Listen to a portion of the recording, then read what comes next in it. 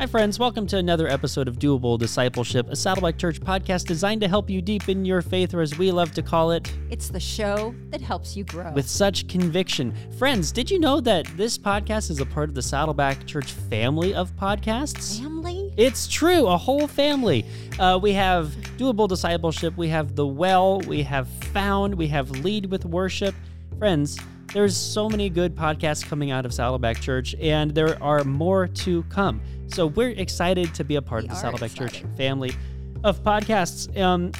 I don't think we said this before. I'm Jason. This is Linda. Hey, guys. We're on the spiritual growth team here at Saddleback Church. You've probably heard the show before, in which case you know who we are, or at least our voices. And friends, also wanted to take a minute to acknowledge that this is the 5th birthday of Doable Discipleship. Happy birthday. Hootin' and hollering. So yes, this podcast started on May 30th, 2017. 5 years later, they still let us do it. Yeah. Don't know why, but we're glad that you continue to listen. We just want to give a special shout out to all of the former co-hosts of this podcast, to Doug Jones, Brandon Robinson, and 5 years strong. Wow. I know, it's been a lot of fun. And so what better way to celebrate a 5th year birthday than to talk about Pentecost? Right? Right. Well, why not? 50. It makes sense. It does. So a few weeks ago, we did an Ash Wednesday Lent episode, and because we wanted to kind of explore talking about some dates from the church calendar. That episode was really well received, so we thought, hey, let's continue that. And so why not talk about Pentecost? Pentecost is 50 days after Easter, which is why we are releasing this now, because Pentecost will be in just a few days. If you were listening to this when it comes out on May 31st, then Pentecost is in like 6 days on June 5th. So we just wanted to have this episode so that you can prep and think about June 5th coming up, Pentecost. So with all that being said, let's dive into Pentecost.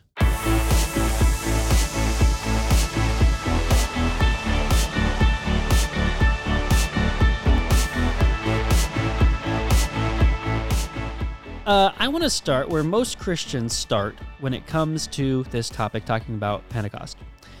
The first time that most believers hear about Pentecost is if you're reading Acts 2, right? And so I'm going to read this passage starting in Acts 2, verse 1. It says, "When the day of Pentecost came, they were all together in one place. Suddenly, a sound like a blowing of a violent wind came from heaven and filled the whole house where they were sitting. They saw what seemed to be tongues of fire that separated and came to rest on each of them. All of them were filled with the Holy Spirit and began to speak in other tongues as the Spirit enabled them. Now, they were staying in Jerusalem, God-fearing Jews from every nation under heaven. When they heard this sound, a crowd came together in bewilderment because each one heard their own language being spoken. Utterly amazed, they asked, 'Aren't all these who are speaking Galileans? Then how is it that each of us hears them in our native language?' Parthians, Medes, and Elamites, residents of Mesopotamia, Judea, and Cappadocia, Pontus and Asia, Phrygia," I don't know what that says, "and Pamphylia, Egypt, and the parts of Libya and near Cyrene." Friends, this is a fun section of Scripture. So glad you're reading it. "Visitors from Rome, both Jews and converts to Judaism, Cretans and Arabs, we hear them declaring the wonders of God in our own tongues. Amazed and perplexed, they asked one another, 'What does this mean?' Some, however, made fun of them and said, 'They have had too much wine.'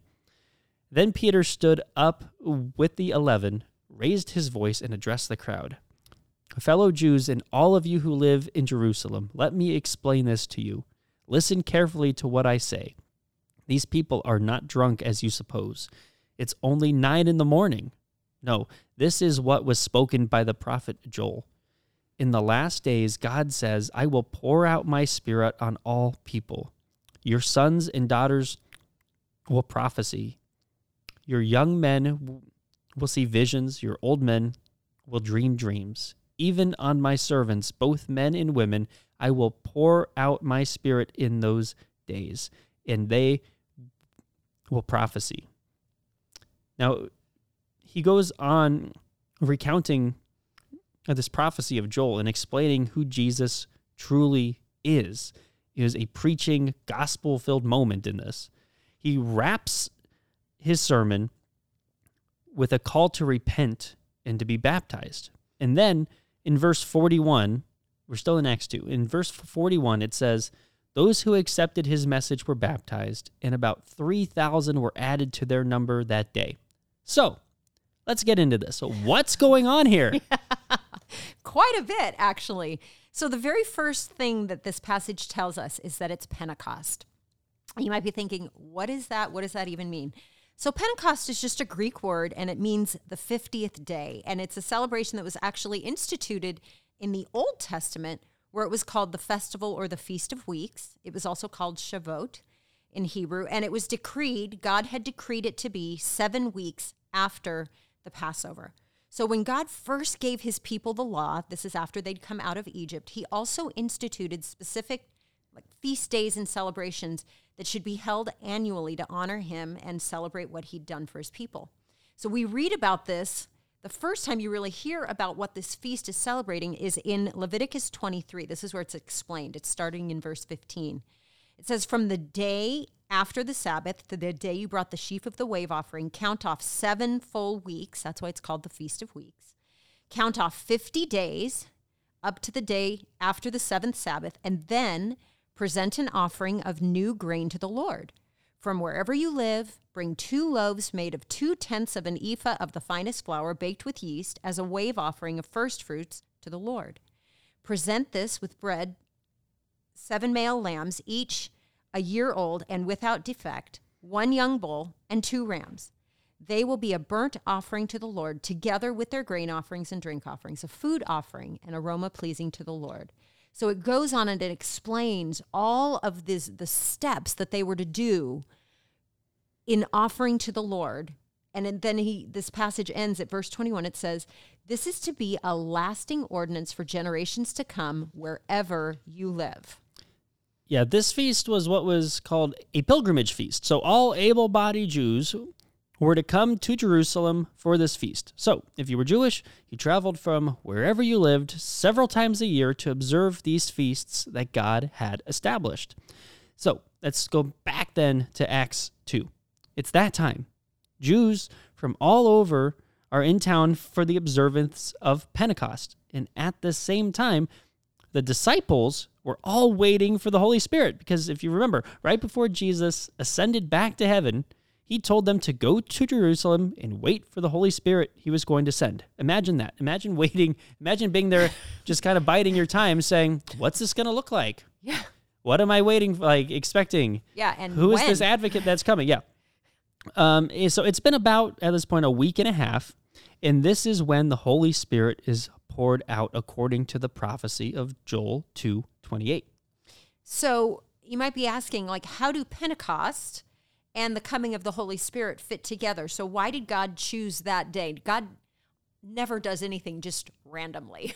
There's always a reason. There's always something behind the scenes going on. So when I was researching this, I didn't actually know. I've always just taken for granted the fact, it's on Pentecost.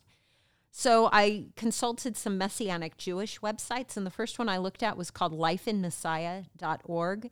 So just for our listeners, Messianic Jews are people who still hold to all of the Jewish traditions and the Jewish faith, but they also accept Jesus as their Messiah.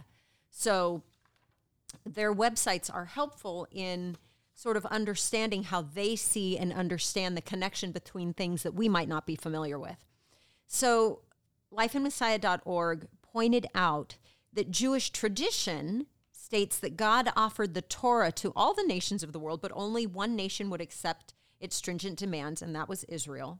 Along with the written Torah, it's taught that God also gave the oral Torah to Moses on Mount Sinai. So there's this first thing that God, he offered the Torah to Moses, and the rabbis actually suggest that it was on Shavuot that this was the day that the Torah was given to Moses. And this is a rabbinical tradition. And it wasn't kind of random. It was just that the giving of the law had occurred in the third month, and Shavuot also occurs in the third month. And so those two things became connected in Jewish tradition. So, and then there was another Messianic website I looked at. It's called chosenpeople.com. And it says, again, that Shavuot represents the annual commemoration of the day that God gave the Torah to the nation of Israel. And this means that the entire nation was celebrating the anniversary of God's covenant with Israel. And on that day, God fulfilled his promise to send the Holy Spirit. So there's these parallels between the giving of the Torah and the giving of the Spirit. And it just reinforces that significance of the arrival of God's promised Spirit on Pentecost.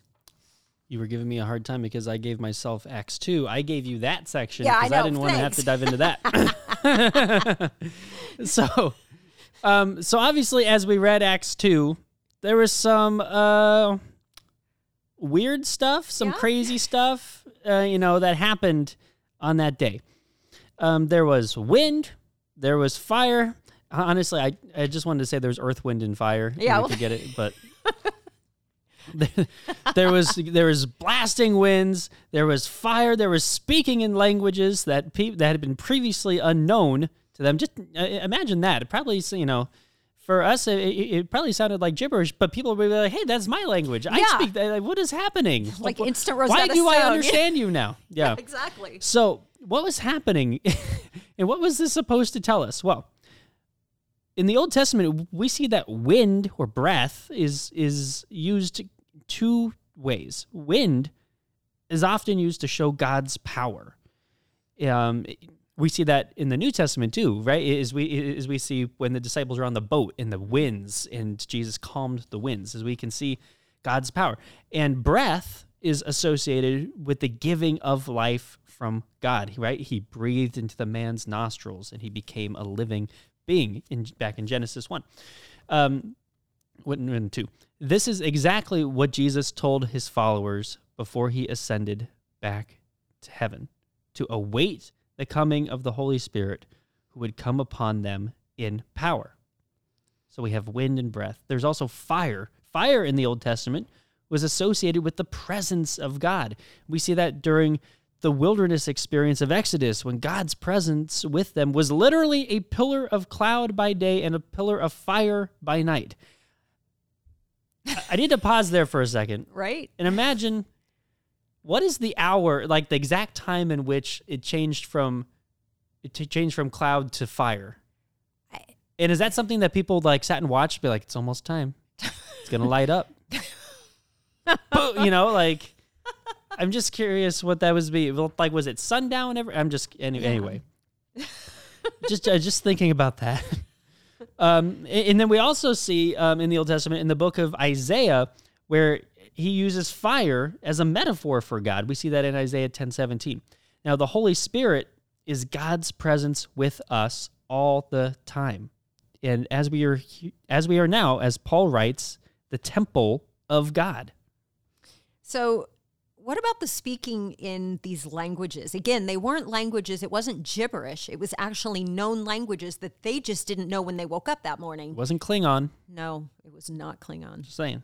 But this was a miracle that God allowed for these people. So again, this is a feast day where all able-bodied Jews are supposed to come, the passage said, from all over the world to Jerusalem. So there's people from all corners of the world, and this incredible outpouring of God's Spirit is happening. And by the apostles being able to speak in these languages, it allowed all of the people there to experience what God was doing. So God gave them a special ability. It reminded me of Bezalel and Oholiab, all these names. Loads of fun. Yeah. These are the guys that back when God commissioned the building of the tabernacle, it says that he gave these two men special skill to accomplish what needed to be done at that time. And so this miracle of being able to speak in languages they didn't know was so that all the people there could experience and participate in what God was doing that day. So how do we put this all together? I mean, what do we do with all this? It's a lot. And how can, most importantly, how can it impact my walk with Jesus today? And the first thing, truly, is that it's a reminder that God keeps his promises. So Pentecost, as it occurs in Acts 2, is the fulfillment of a centuries-old prophecy, and it echoes aspects of God's relationship with his people, as seen in the book of Exodus, as he gave them the law and then journeyed with them through the desert.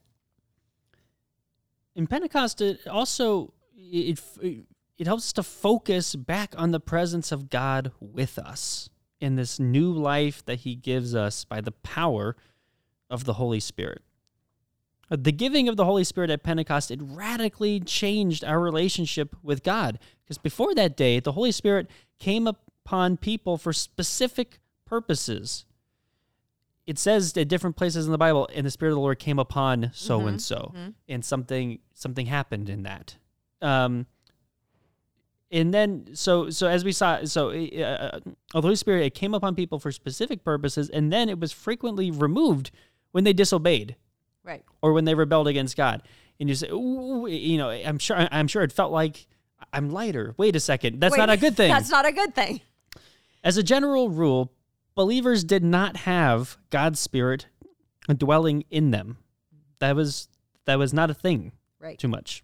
However, since that day, since Pentecost, believers have been indwelt with the Holy Spirit. The Bible calls him a deposit, guaranteeing the promises of God. Jesus called him our comforter, who would be with us, who would instruct us and illuminate God's word for us. Mm-hmm. The Holy Spirit, if you've never done a study of the Holy Spirit, in the show notes we will link some videos from Foundations talking about the Holy Spirit, so you can get a full, a good doctrinal look at the Holy Spirit. So encourage you to check that out. And really, out of this, we just want to encourage you to really take the time to remember God's power, right? Just think about that God, that God sent the Holy Spirit. God, again, knowing all along, and this was a part of what Jesus was saying, is Jesus had to return to the Father so that the Holy Spirit could come. He said, I know you like having me here. Right. Trust me, things are about to get even better. Yeah, which would have been so hard to believe, right? The person that they loved and followed. And now he says, it's actually better for you if I go away. And I can hear myself going, no, I don't think so. Yeah, and for us, if we think about it a bit, it feels like we may have a hard time with that, right? Because Jesus, especially for the disciples, was tangible. Right. They could see him, they could touch him, they could walk with him, right? Imagine if Jesus just never ascended and still lived all these thousands of years, is as a tangible thing, is we would think, wow, that's better, that's cool. Right. But with Jesus saying, no. The Spirit of God living inside of you beats that. Beats the, Right. And so it's that reminder, it's an encouragement to remind ourselves that the Spirit of the Lord lives in us, and that we can talk with the Spirit of God. We can look in, and that's that comforter spot that we were talking about. That's power from God that's living in you. And there's so much there. So again, I don't want to do a whole Foundations deep dive of the Holy Spirit here. But you can go and listen to that. And then take the time to just to be thankful and offer gratitude that not only did God send his Son to die for you, but he sent his Spirit to live in you. Right. There is,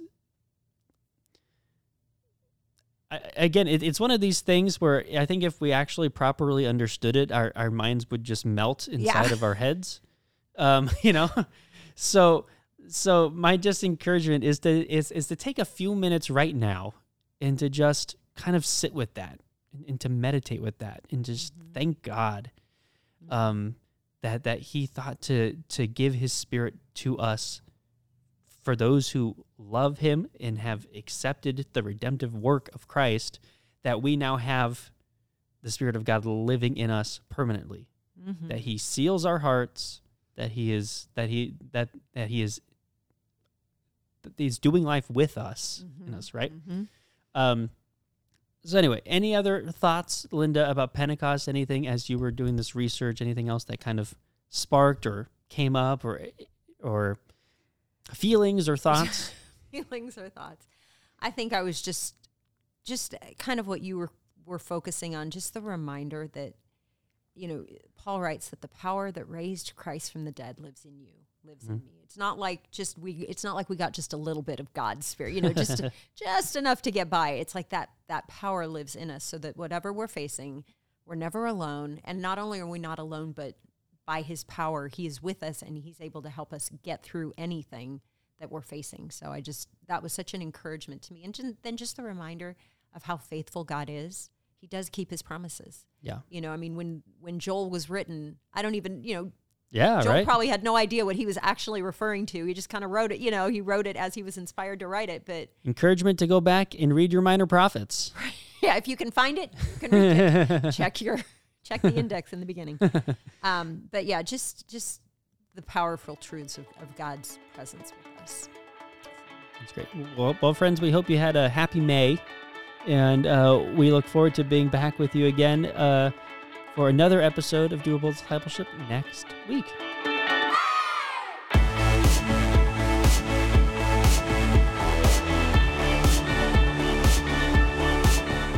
If you enjoyed this episode, consider giving us a rating or a review on iTunes. If you do, you'll help other people find us in the future. You can also listen to these episodes on YouTube. Just subscribe to the Saddleback Church YouTube channel for these conversations, plus lots of other video content. And if you are already listening to us on YouTube, subscribe to the Doable Discipleship podcast on Apple Podcasts or your favorite podcasting app so you can listen in the car or wherever else you go. Don't forget to visit saddleback.com/doable to check out all of our previous episodes. And you can go to saddleback.com/grow to find spiritual growth resources and view a calendar of upcoming events. Lastly, you can always get in touch with us by emailing maturity@saddleback.com. Send us your thoughts, send us your questions, your Bible questions, your life questions, whatever. Who knows? Your question might just inspire an upcoming episode. Thanks again for tuning in to Doable Discipleship. I'm Jason Whelan, and I hope you'll join us again next week.